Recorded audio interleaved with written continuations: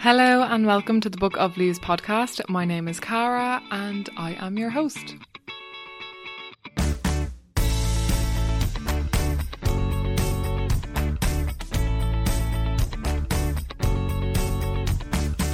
Hello and thank you for joining me for episode 52 of Book of Leaves with Orna Nadul from the Native Woodland Trust. It is so lovely to have you here.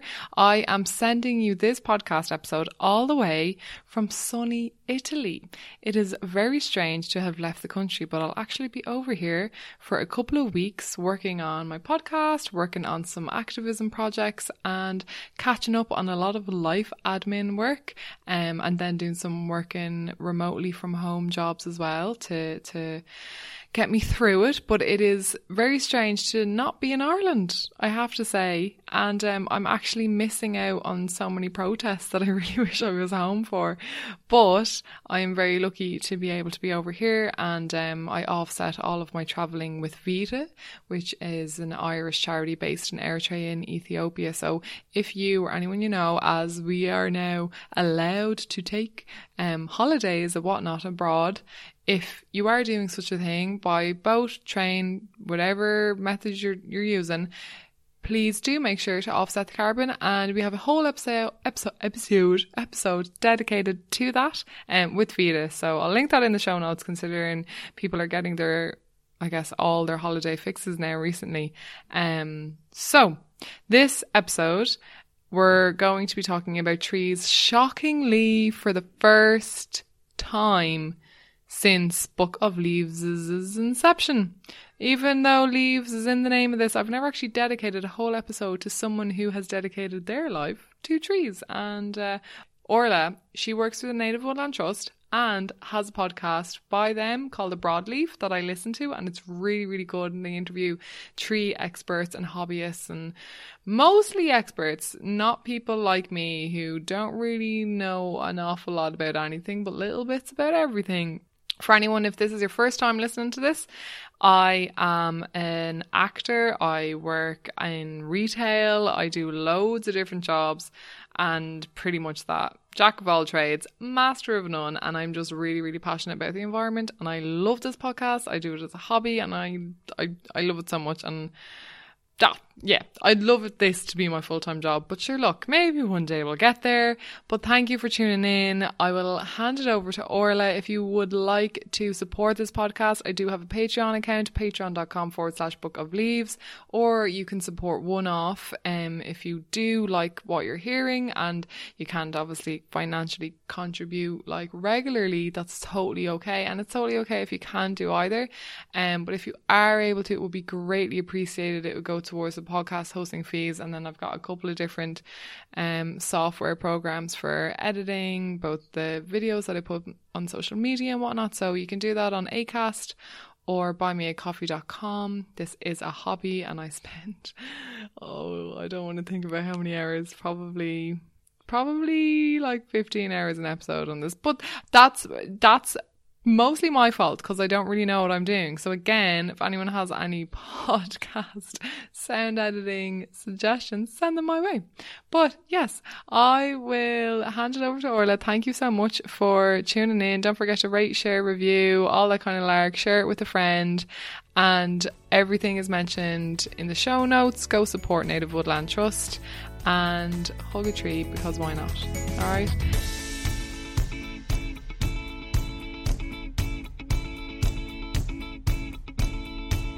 Orla, thank you so much for joining the Book of Leaves podcast. It is lovely to have you here. I am a fan of The Broadleaf, your podcast, which I would have talked about in the intro of this episode. But for anyone who doesn't listen to that or doesn't know you personally, can you tell us a little bit about yourself, where you're from, who you are? Yeah, well, thanks for having me on, obviously. I'm Orla. I work for the Native Woodland Trust, and as part of that, I make the Broadleaf podcast, where I talk to different people about their work that's connected to, sometimes tangentially, to woodlands and woodland species, just to get that broader, that's the pun, perspective on how, anyone working in the field, how they might, conceive of, or what projects they might get involved in. I'm from Dublin originally. I'm from North Dublin, and I live out in Achill at the minute, so that was a big transition. Oh my God, wow. Going to the Yeah, island life. island life, living the island life now. And also because there's no, this is the joke that a lot of people that know me online were slagging me when I moved, because I moved to a place that has functionally no trees. There there are basically no trees here. But I'm working on it.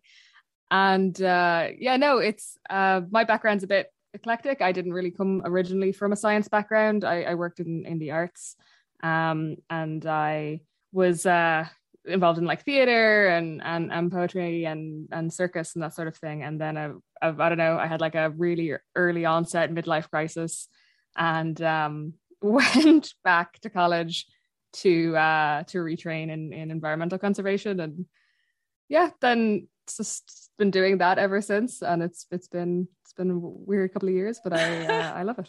Amazing. Oh my God, there's so many questions running through my head. I didn't know you came from the arts industry as well. I kind of feel like the midlife crisis or quarter life, whatever it is that you're talking about, because I studied in the arts, and then I'm like, is that enough? I'm not doing enough. Like, so you do the podcast, and then I'm like, I can sense like another college course coming on. So fair play for taking the plunge and doing that. That's class. And I've so many good memories from Achill, but that is so funny because it does have like practically no trees. So I'm looking forward to seeing what happens. And what was it then that made you go back to doing environmental conservation? I mean, were you always kind of environmentally aware, or did something kind of happen, some trigger that? I was, in a way, like my parents were, so that was, you know, sort of an easy thing for me, because I was raised, you know, in a recycling household, in a hill walking household, and a household that had, you know, plants, and you know, that was just like constantly part of the life. So you didn't have to like work very hard to be aware. Like, I wasn't some grand thing I managed to do. It was just my environment. But I had sort of drifted away from it a little bit in my teens, and probably just part of that. I think there was this, I talked to someone about it once, this, when you're a teenager and you have to like work really hard to like let people know who you are, and you know, so you have to like, your identity cannot be in any way fuzzy. It has to be, you have to be this, you're this thing. So I was the queer theater kid, so I couldn't like science. Like literally, I honestly think it was like that sometimes. It was like, you just make a decision about yourself, and then a couple of years later you're like, God, teenagers so dumb. Yeah. But I think it's interesting though. It's good to go through those phases. But yeah, I get to the end of a 4-year undergraduate degree that I knew I wasn't necessarily going to follow up with anything. I just had no idea what I was going to do. And also, you know, I just assumed I was going to work in theater. So I just thought, well, this is a backup degree anyway. This is just because it's sensible to have a degree. But all the time I was studying, I was doing all this other stuff. And then I got to the end of it, and I just wasn't clicking. Nothing was clicking. And I was like, okay, it's Dublin. Dublin is the problem. So I moved to Edinburgh, and I was like, I'm going to get into the art scene here. It's an amazing art scene in Edinburgh. There is an amazing art scene in Edinburgh. Yeah. And I got there, and I was like, no, it wasn't Dublin. Oh no. And I started volunteering because I just thought, yeah, what used to make me happy? I don't know, trees. And it was almost as childish as that. It was just like, okay, that used to kind of make me happy. I'll just look into it, and then maybe something will come out of it. And I started, you know, volunteering with this environmental charity over there. And, you know, when I'd done that for a while, I was like, okay, I can go home and sort myself out now. You know? I'll go home. Trees are calling me. I'm going to go. Yeah, this is all right. Okay. All right. I figured it out. Amazing. Okay, so now you work for the Native Woodland Trust. So can you explain what it is they do for people who might not know? I mean, you can hazard a guess, but like it'd be good to know specifics. Probably something to do with woodlands. Yeah. So functionally, it's a charity set up to protect and restore Irish woodlands. And so one of the most important things that the trust does is purchase land, hopefully with little scraps of old woodland that are remaining on them, where there's space to let that expand. You know, we do also purchase greenfield sites for tree planting, but mostly it's about protecting these sites as reserves for nature and for biodiversity. And in the cases of the old woodlands that we own, then also seed collection. So we have tree nurseries. So we grow on then saplings from those those seed stores, because one of the things that often isn't taken into account with a lot of the like more recent, there's sort of been an idea about tree planting and native trees in the like popular culture in the last few years, which is fantastic. But the problem with that, like with when there was a lot of stuff about pollinators and people wanted to do like seed bombing, but actually half the seed bombs that they were buying were full of invasive species. So it was like really well intentioned, but it was like coming from this perspective where they didn't understand the science behind the problem. Yeah. And that can happen with trees as well. But you know, the people are planting non-native trees, but even when they're planting native trees, they're planting something which is the same species, but maybe it's not from Ireland and the genetic makeup of that tree is different.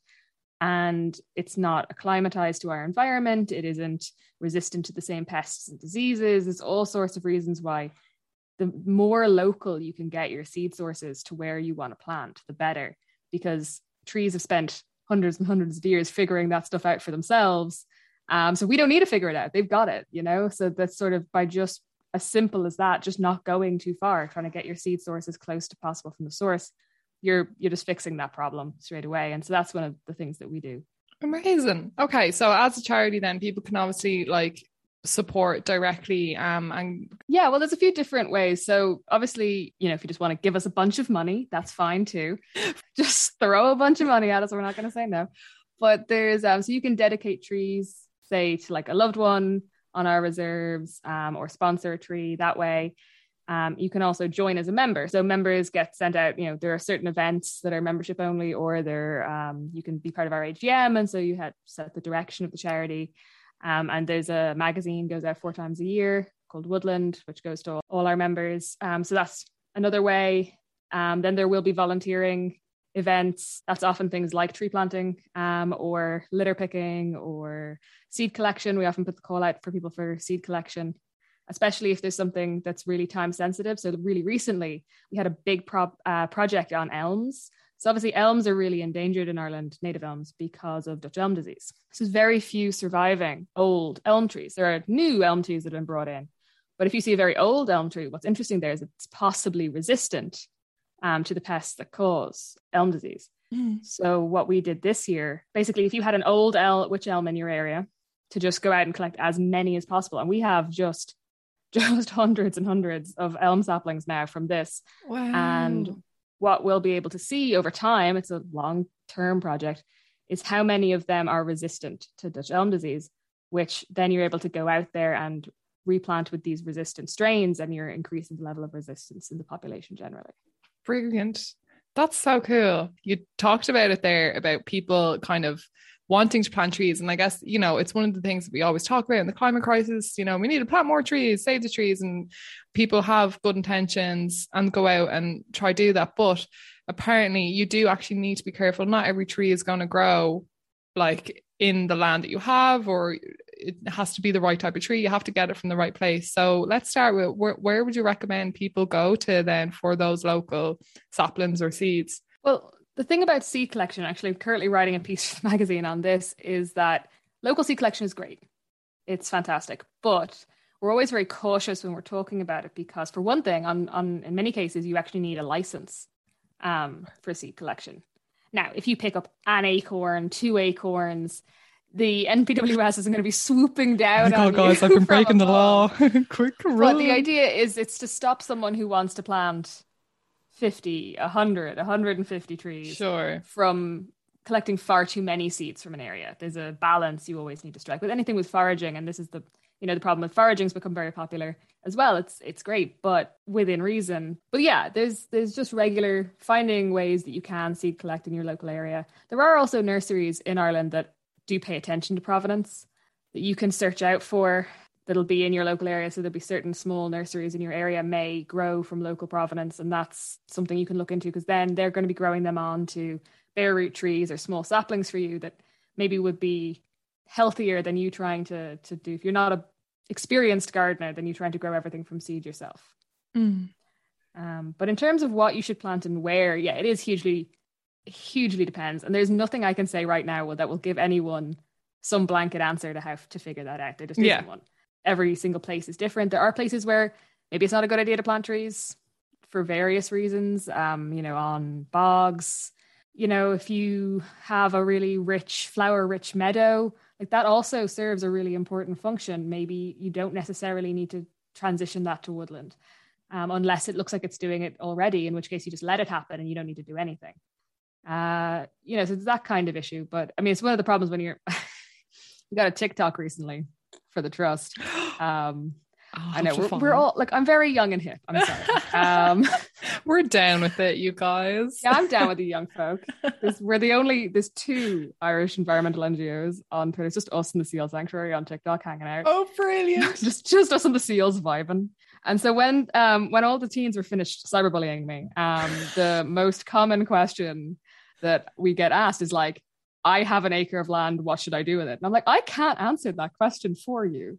I don't know where you live. And I don't think you should tell me because I'm a stranger on the internet. Yeah. Are there any resources, or books or people that are good? I guess, like who do you go to, or who do you ask if you want to find out that stuff? Do you just find some kind of tree person?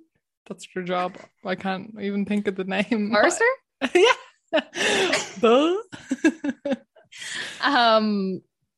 It depends. It depends on the scale of what you're doing. So if you want to put a few trees in your garden, then actually in some ways a gardening resource is your way to go, because even though it's not focused on it from environmental purposes, if you've seen a list online, there are only about 26, 27 native tree species in Ireland. So you just look at the things that are trees as opposed to shrubby trees. You just look at that list and look at a gardening book.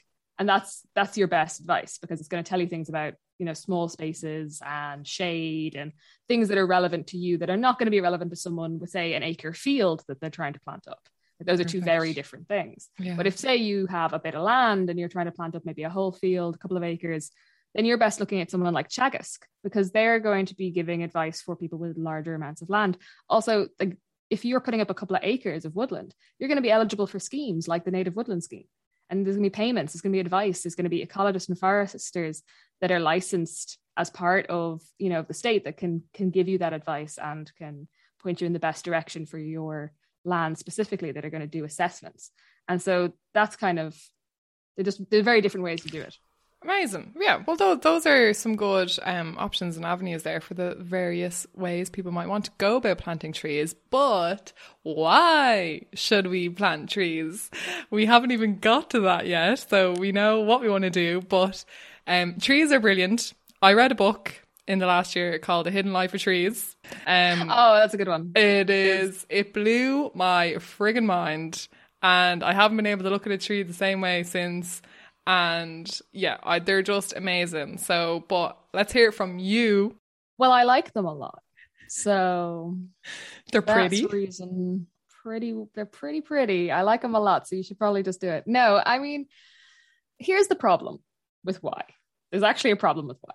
Okay. Is the why can actually change how people do it. And I approach this with actually a bit of caution.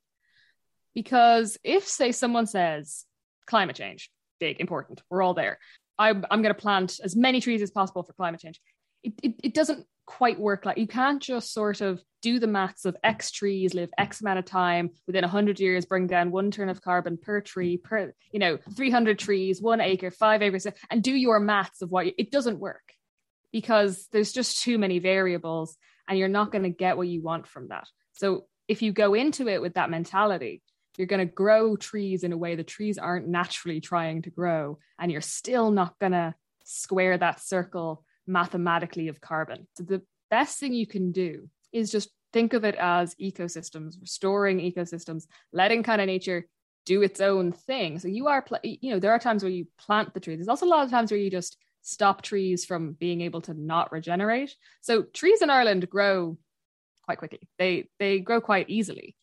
So if you just fence off an area from grazing, things just start to grow if there's anything nearby from it to seed from. The only time you need to plant is where there are places in Ireland, and there are places in Ireland, that are so denuded of trees that there's no way for it to naturally regenerate. So you've got to go in there and kick things off a little bit. You're sort of jump starting the area. But a lot of the time, literally all you need is to just give it the time and space, and things will take care of themselves. And you get trees growing much more naturally. You get them growing healthier. we're still learning so much about them. We're still learning so much about forest ecosystems. They're incredibly complex. We have serious issues with biosecurity in Ireland, where people are bringing in trees where they're not even necessarily invasive species, the trees themselves, but they aren't native trees, or they're oaks or whatever, but they're, you know, from nurseries abroad that have pests none of our trees have resistances to because they're not checked. I mean, we nearly had a very serious outbreak of what's called oak processionary moth last year. Now, it seems to have just been one instance, and it looks like it was taken care of. I haven't heard anyone else talk about them. But not only would this species have been hugely damaging to our oaks, but the caterpillars are quite toxic to humans. Oh. And there's nobody, and it was just, you know, one of these things where like, oh, that's fine. It's fine that we brought these into the country and we didn't trace it back, and there's no public transparency as to where this came from. That's fine. Oh my God. Yeah. So, I mean, I think there's just the why has to be because it has to happen. Because, like, for example, one of the things that I, you know, try to convince people of is planting trees along upland watercourses. Because I say to people, look, it's not even good land, you're not losing anything, but the water quality downstream is going to be a million times better. It's going to be less flooding. Yeah. You know, everything. It's going to just do things for you. And that's true. But it doesn't convince as many people as you think. And it ultimately, if that's like, it has convinced people, they've done it in a way that is poor. And then they go, trees don't grow up in the uplands in Ireland. I'm like, yes, they do. You just put out 3, you know, little flimsy bare roots you got from a garden center, and then you ignored them and let sheep eat them. And you were like, guess trees don't grow here. Oh, yeah. And it's, you know, so that's why I'm always cautious of the why. Sure. Okay, that does make sense, because we are terrible devils for only doing things that benefit us, and then thinking this is the good thing, so let's go out and do it in the many, and you end up just building like a monoculture of trees.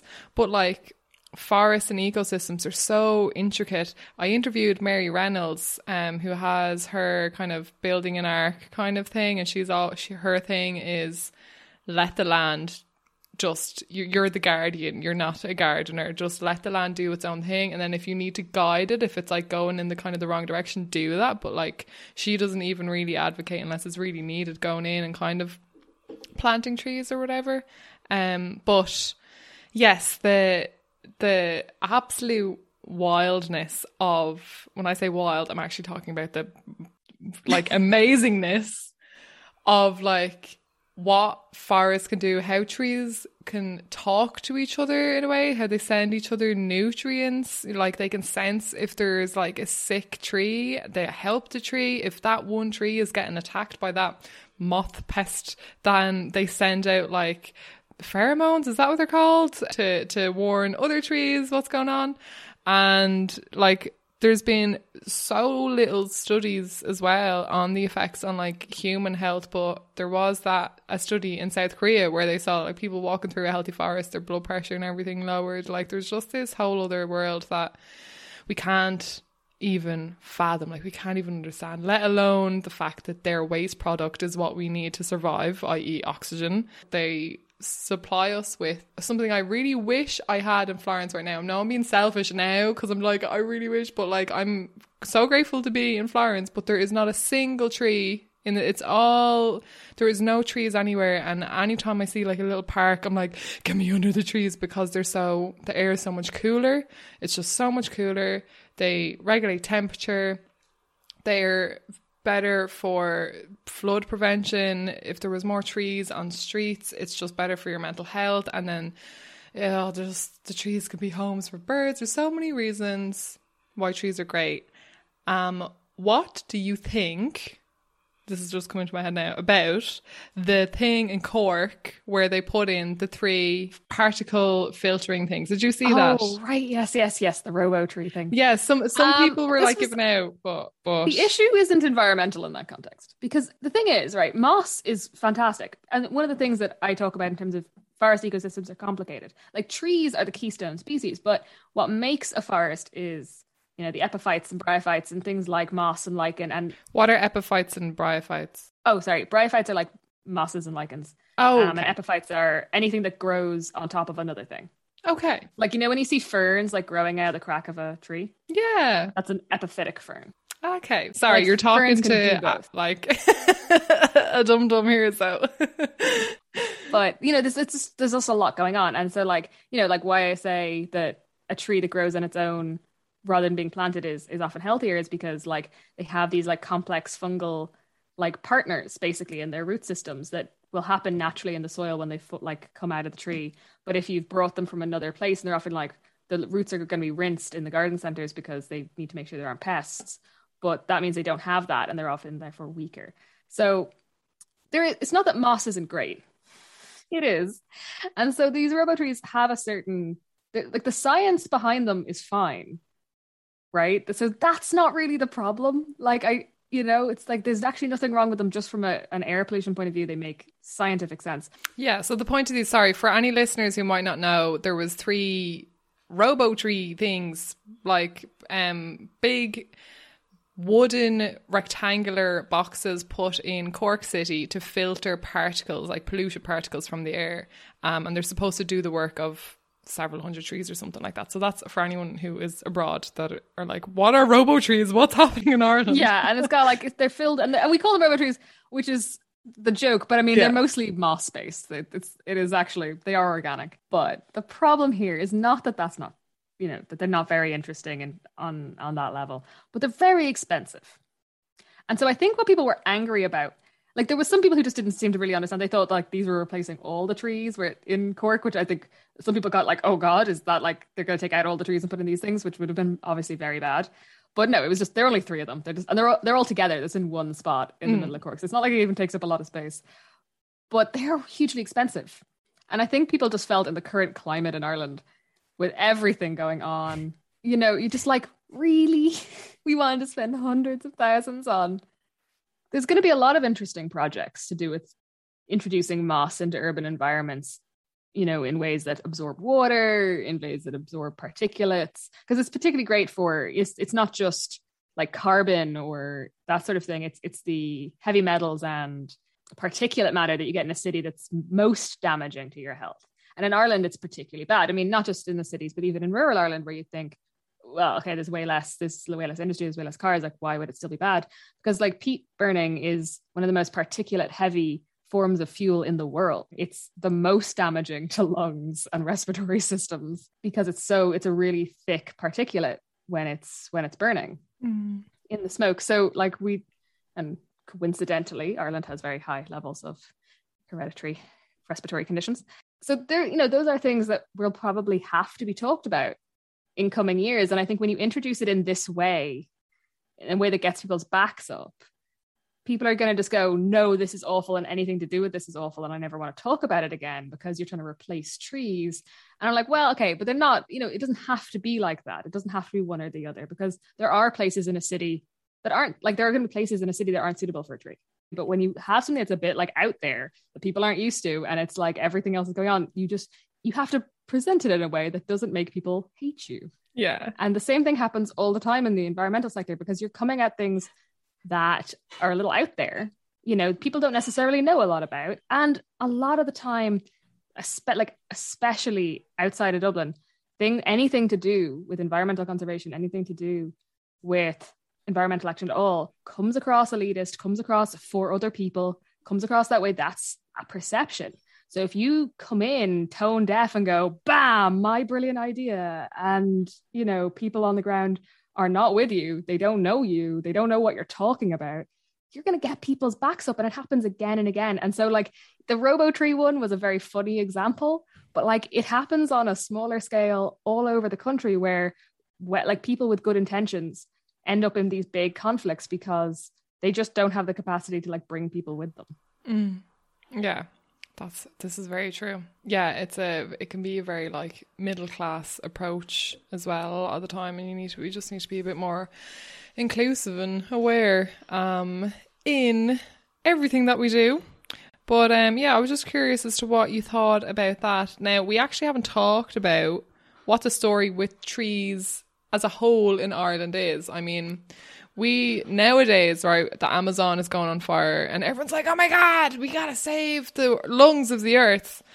which are, I would argue, is also the ocean, which gives us an awful lot of oxygen. But basically, like, the pressure is really on the Amazon right now because Europeans have destroyed everything else, as far as I know. So we used to have like loads of forestry. And Ireland was, like, as far as I know, a really well forested country, and now we've just forgotten. We don't, like, all we know now is, you know, gorsy hills and green fields and the occasional forest. But, like, what is the story with our little green isle? Okay, well, what you need to understand about Ireland in terms of biodiversity is this: it's younger ecologically than a lot of places because we were under ice for longer than most places that aren't still currently under ice after the last ice age.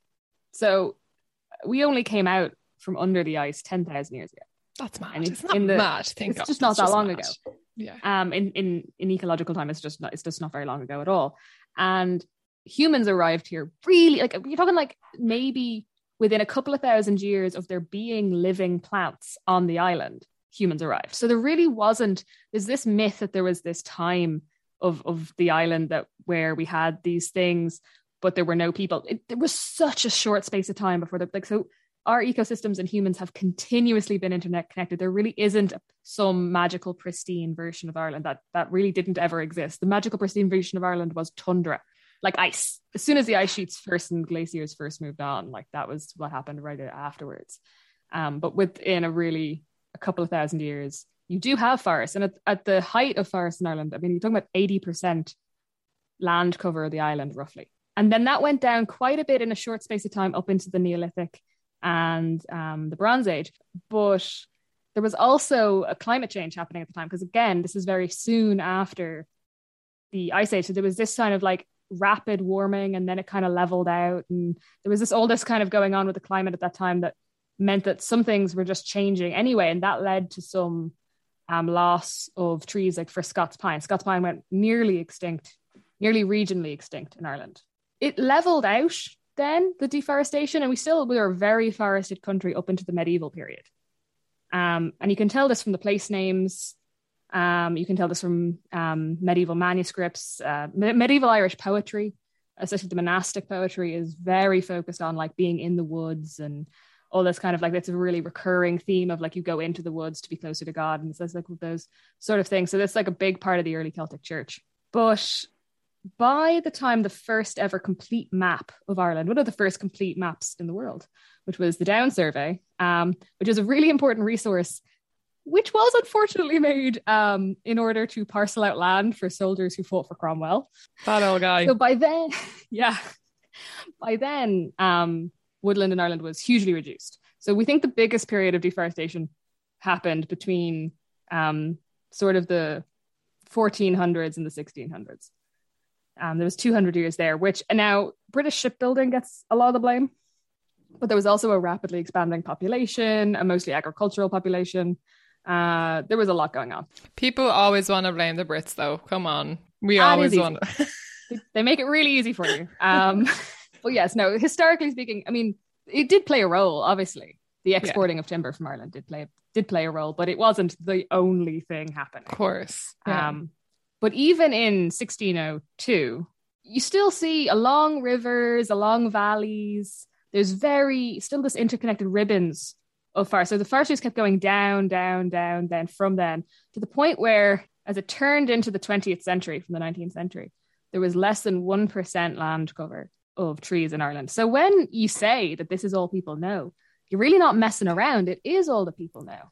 That's mad, isn't it? That I didn't realize how young of an island it was. But yeah, we haven't had trees for so long. And what are I know, ancient inverted commas, do we have any, like? Yeah, we do. Woodlands, yeah. So Killarney is the most easily provable. Killarney Oak Woods and Killarney Yew Woods there in the national park. There are trees there. There's an alder tree there that was recently, a core pollen sample was taken from its roots by Dr. Aileen Sullivan, who I think works for Coillte in the last few years, finding alder pollen going back 9,000 years. So that is a site in which that forest, not those trees, obviously, but that forest, that's why the pollen is important. No individual tree is that old, but the forest as a whole, has existed. Okay, I'm learning a lot. It's not the only, there's been the most study done on Killarney. So that's the thing that scientifically you can say this is ancient woodland.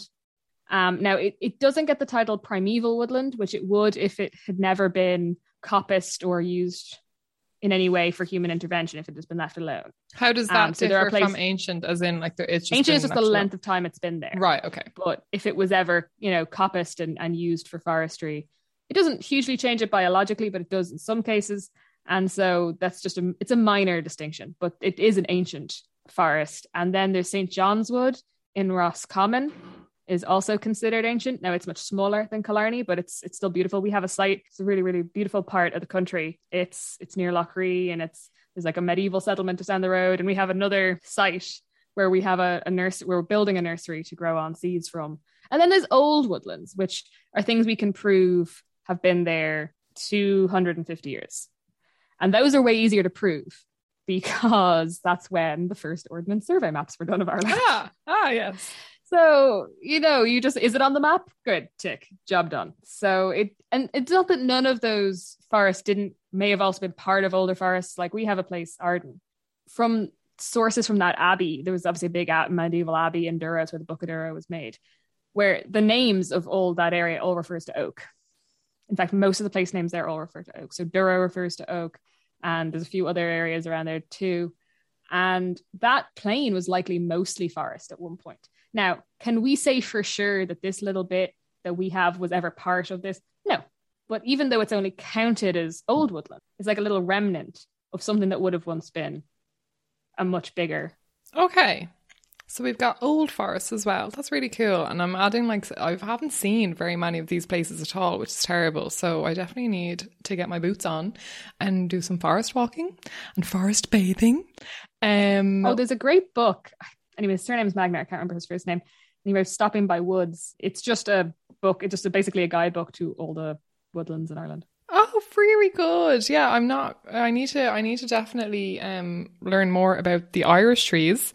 Now, before we move towards the end, you mentioned earlier about if people had farmers had lots of land, that there is grants available and whatnot. Now, I'm not sure of the exact figure. I think it's something like over 70% of land in Ireland is used for animal agriculture. So it is a huge chunk, and those kind of grants are really important. But is there anything systemically else that needs to change or that needs to happen to help? So in terms of actual forests, there are two main things. First is a change in style for Caoilte, which is happening, allegedly. Changing the species mix, changing the felling practices.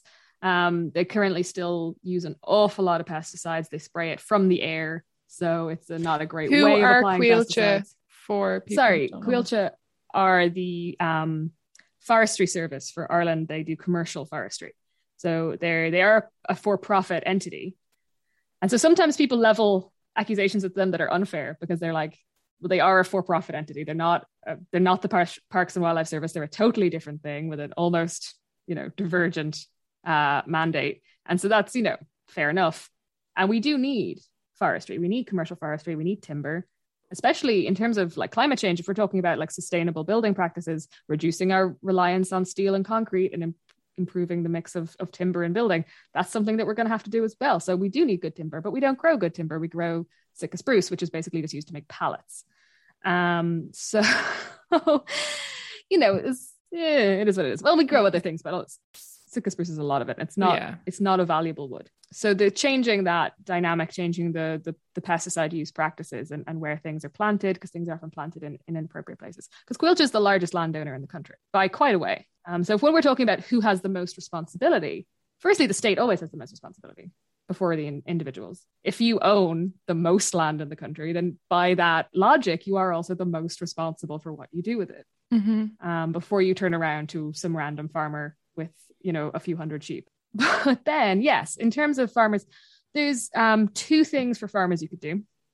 a reform of CAP that did away with the idea of unproductive land. So unproductive land is the biggest problem in terms of any farmer who genuinely wants to do any kind of biodiversity project on their farm, but also just people, like a lot of places, wild places in Ireland that were just poor land. So no one bothered them, because why would you bother you couldn't do anything with them. So it was let go. It was just let be. And so you got like these remnants for species that were really important, like these little refuges, because they were just left alone because it wasn't good land.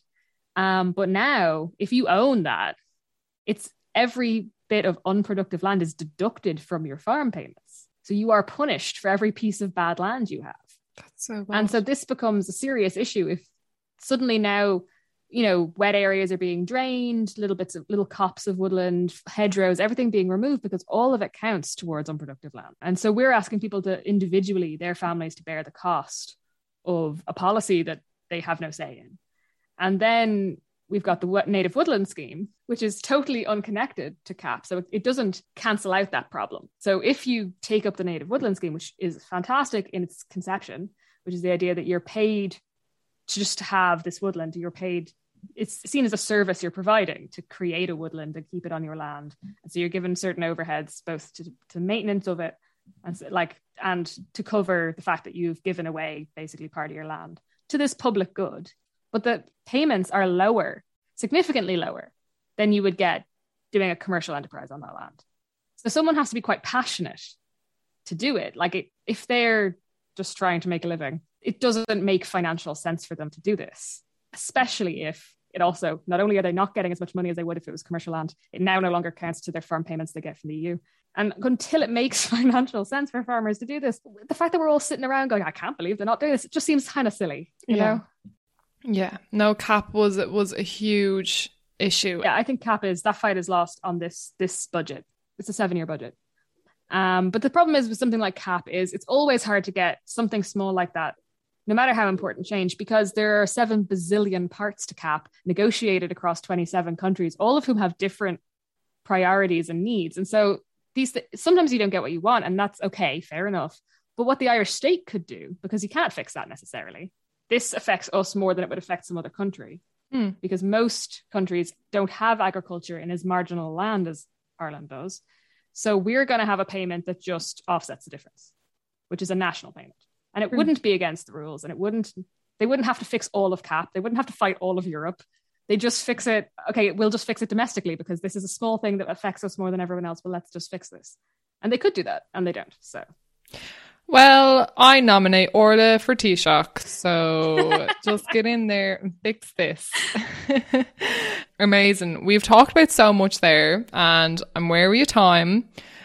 I'm going to link like the Native Woodland Trust and like all the other things that we talked about. Is there anything else you want to mention, or your final kind of takeaway for people before we move on to some random questions? I don't know. I think it's ultimately getting interested and getting passionate about things. You're never going to know everything. You're never going to be an expert in everything.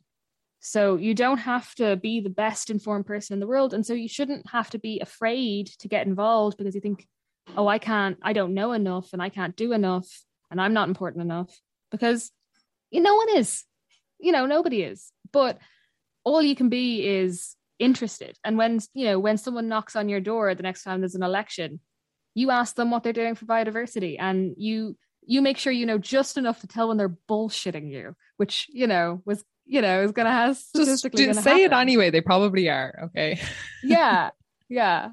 Just, and be challenging, be engaged. And you don't have to, you can't, nobody's responsible for saving the whole world on their own, but everyone can at least say, okay, when the doorbell rang, I did this. Yeah. That's really lovely. And I also actually love what you said at the start about you don't need to be an expert at anything, because I am exhibit A. I like trees. I don't know anything about them. But no, I love that. Okay, so what we're going to do now is, to close off, we're just going to ask some random questions. You can give environmental answers, tree answers, or absolutely random answers. Doesn't matter. Do you want to give me your first letter? Oh, share something about the natural world that you find awe-inspiring. This is a dumb answer because I can't think of a serious one. Okay. But my favorite thing that I learned about bumblebees when I got first came back to Ireland, I was working on bumblebee monitoring, and my favorite thing I learned about bumblebees is that their favorite color is purple. That's so cute. Yeah, I love that. They preface purple flowers a lot of the time. Their favorite color is purple. It has something to do with how their eyes see light or something. That's a great little awe-inspiring thing. Their favorite color is purple. I could cry. Okay. All right. Give us another letter, Orla. V. V. What would you wish for with 3 wishes? Could be for yourself or the world. Doesn't matter. Oh God. All right. Okay. Well. Okay. I'm on Ackle, so I'm gonna say just magically all the Gunnera disappears. What's that? Gunnera is this invasive species that I spend a lot of my time standing up to my knees in a stream with an axe trying to remove. Okay. So yeah, that's one of the invasive species for Ireland. It's particularly bad in the West. So yeah, let's just say removal of Gunnera and then removal of rhododendrons. That makes more sense. The second wish 2, removal of rhododendrons. Okay, so that's wish 2. The invasive species are getting it thus far. Number 3. Yeah, okay. 3.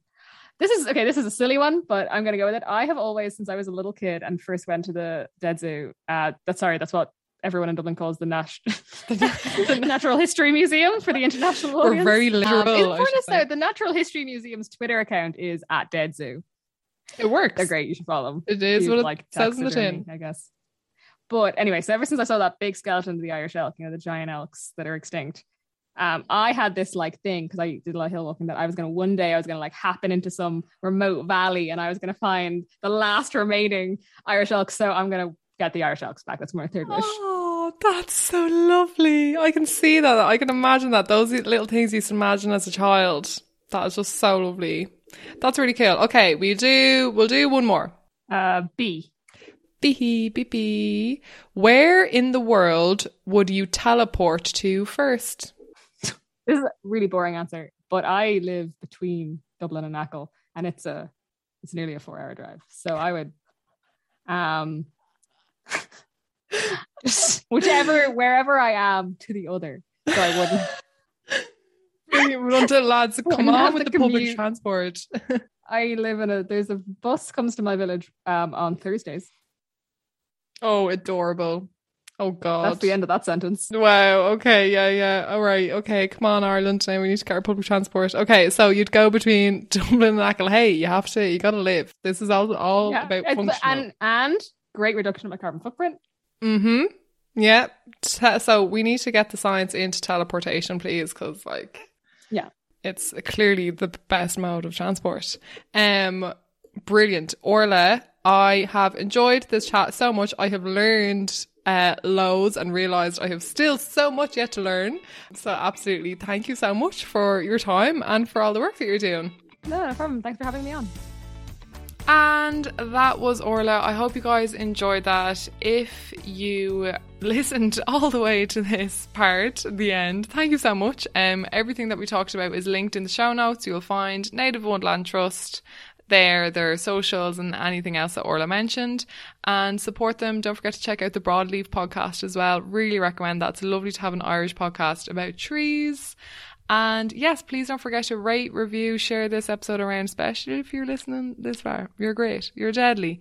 I'm sending you so much love. I hope all is okay wherever you are and you're doing what you can, and that is all you can do, isn't it? And don't forget to give yourself a break when you need it. So thank you for choosing another podcast episode of mine. Don't forget, I have loads more. I have another 50 episodes. If you are a new listener, check them out. And yeah, just sharing loads of love with you guys.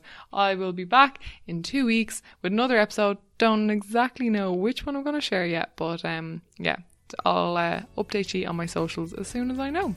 So have a lovely day and thank you for listening, and I'll talk to you in 2 weeks. Bye.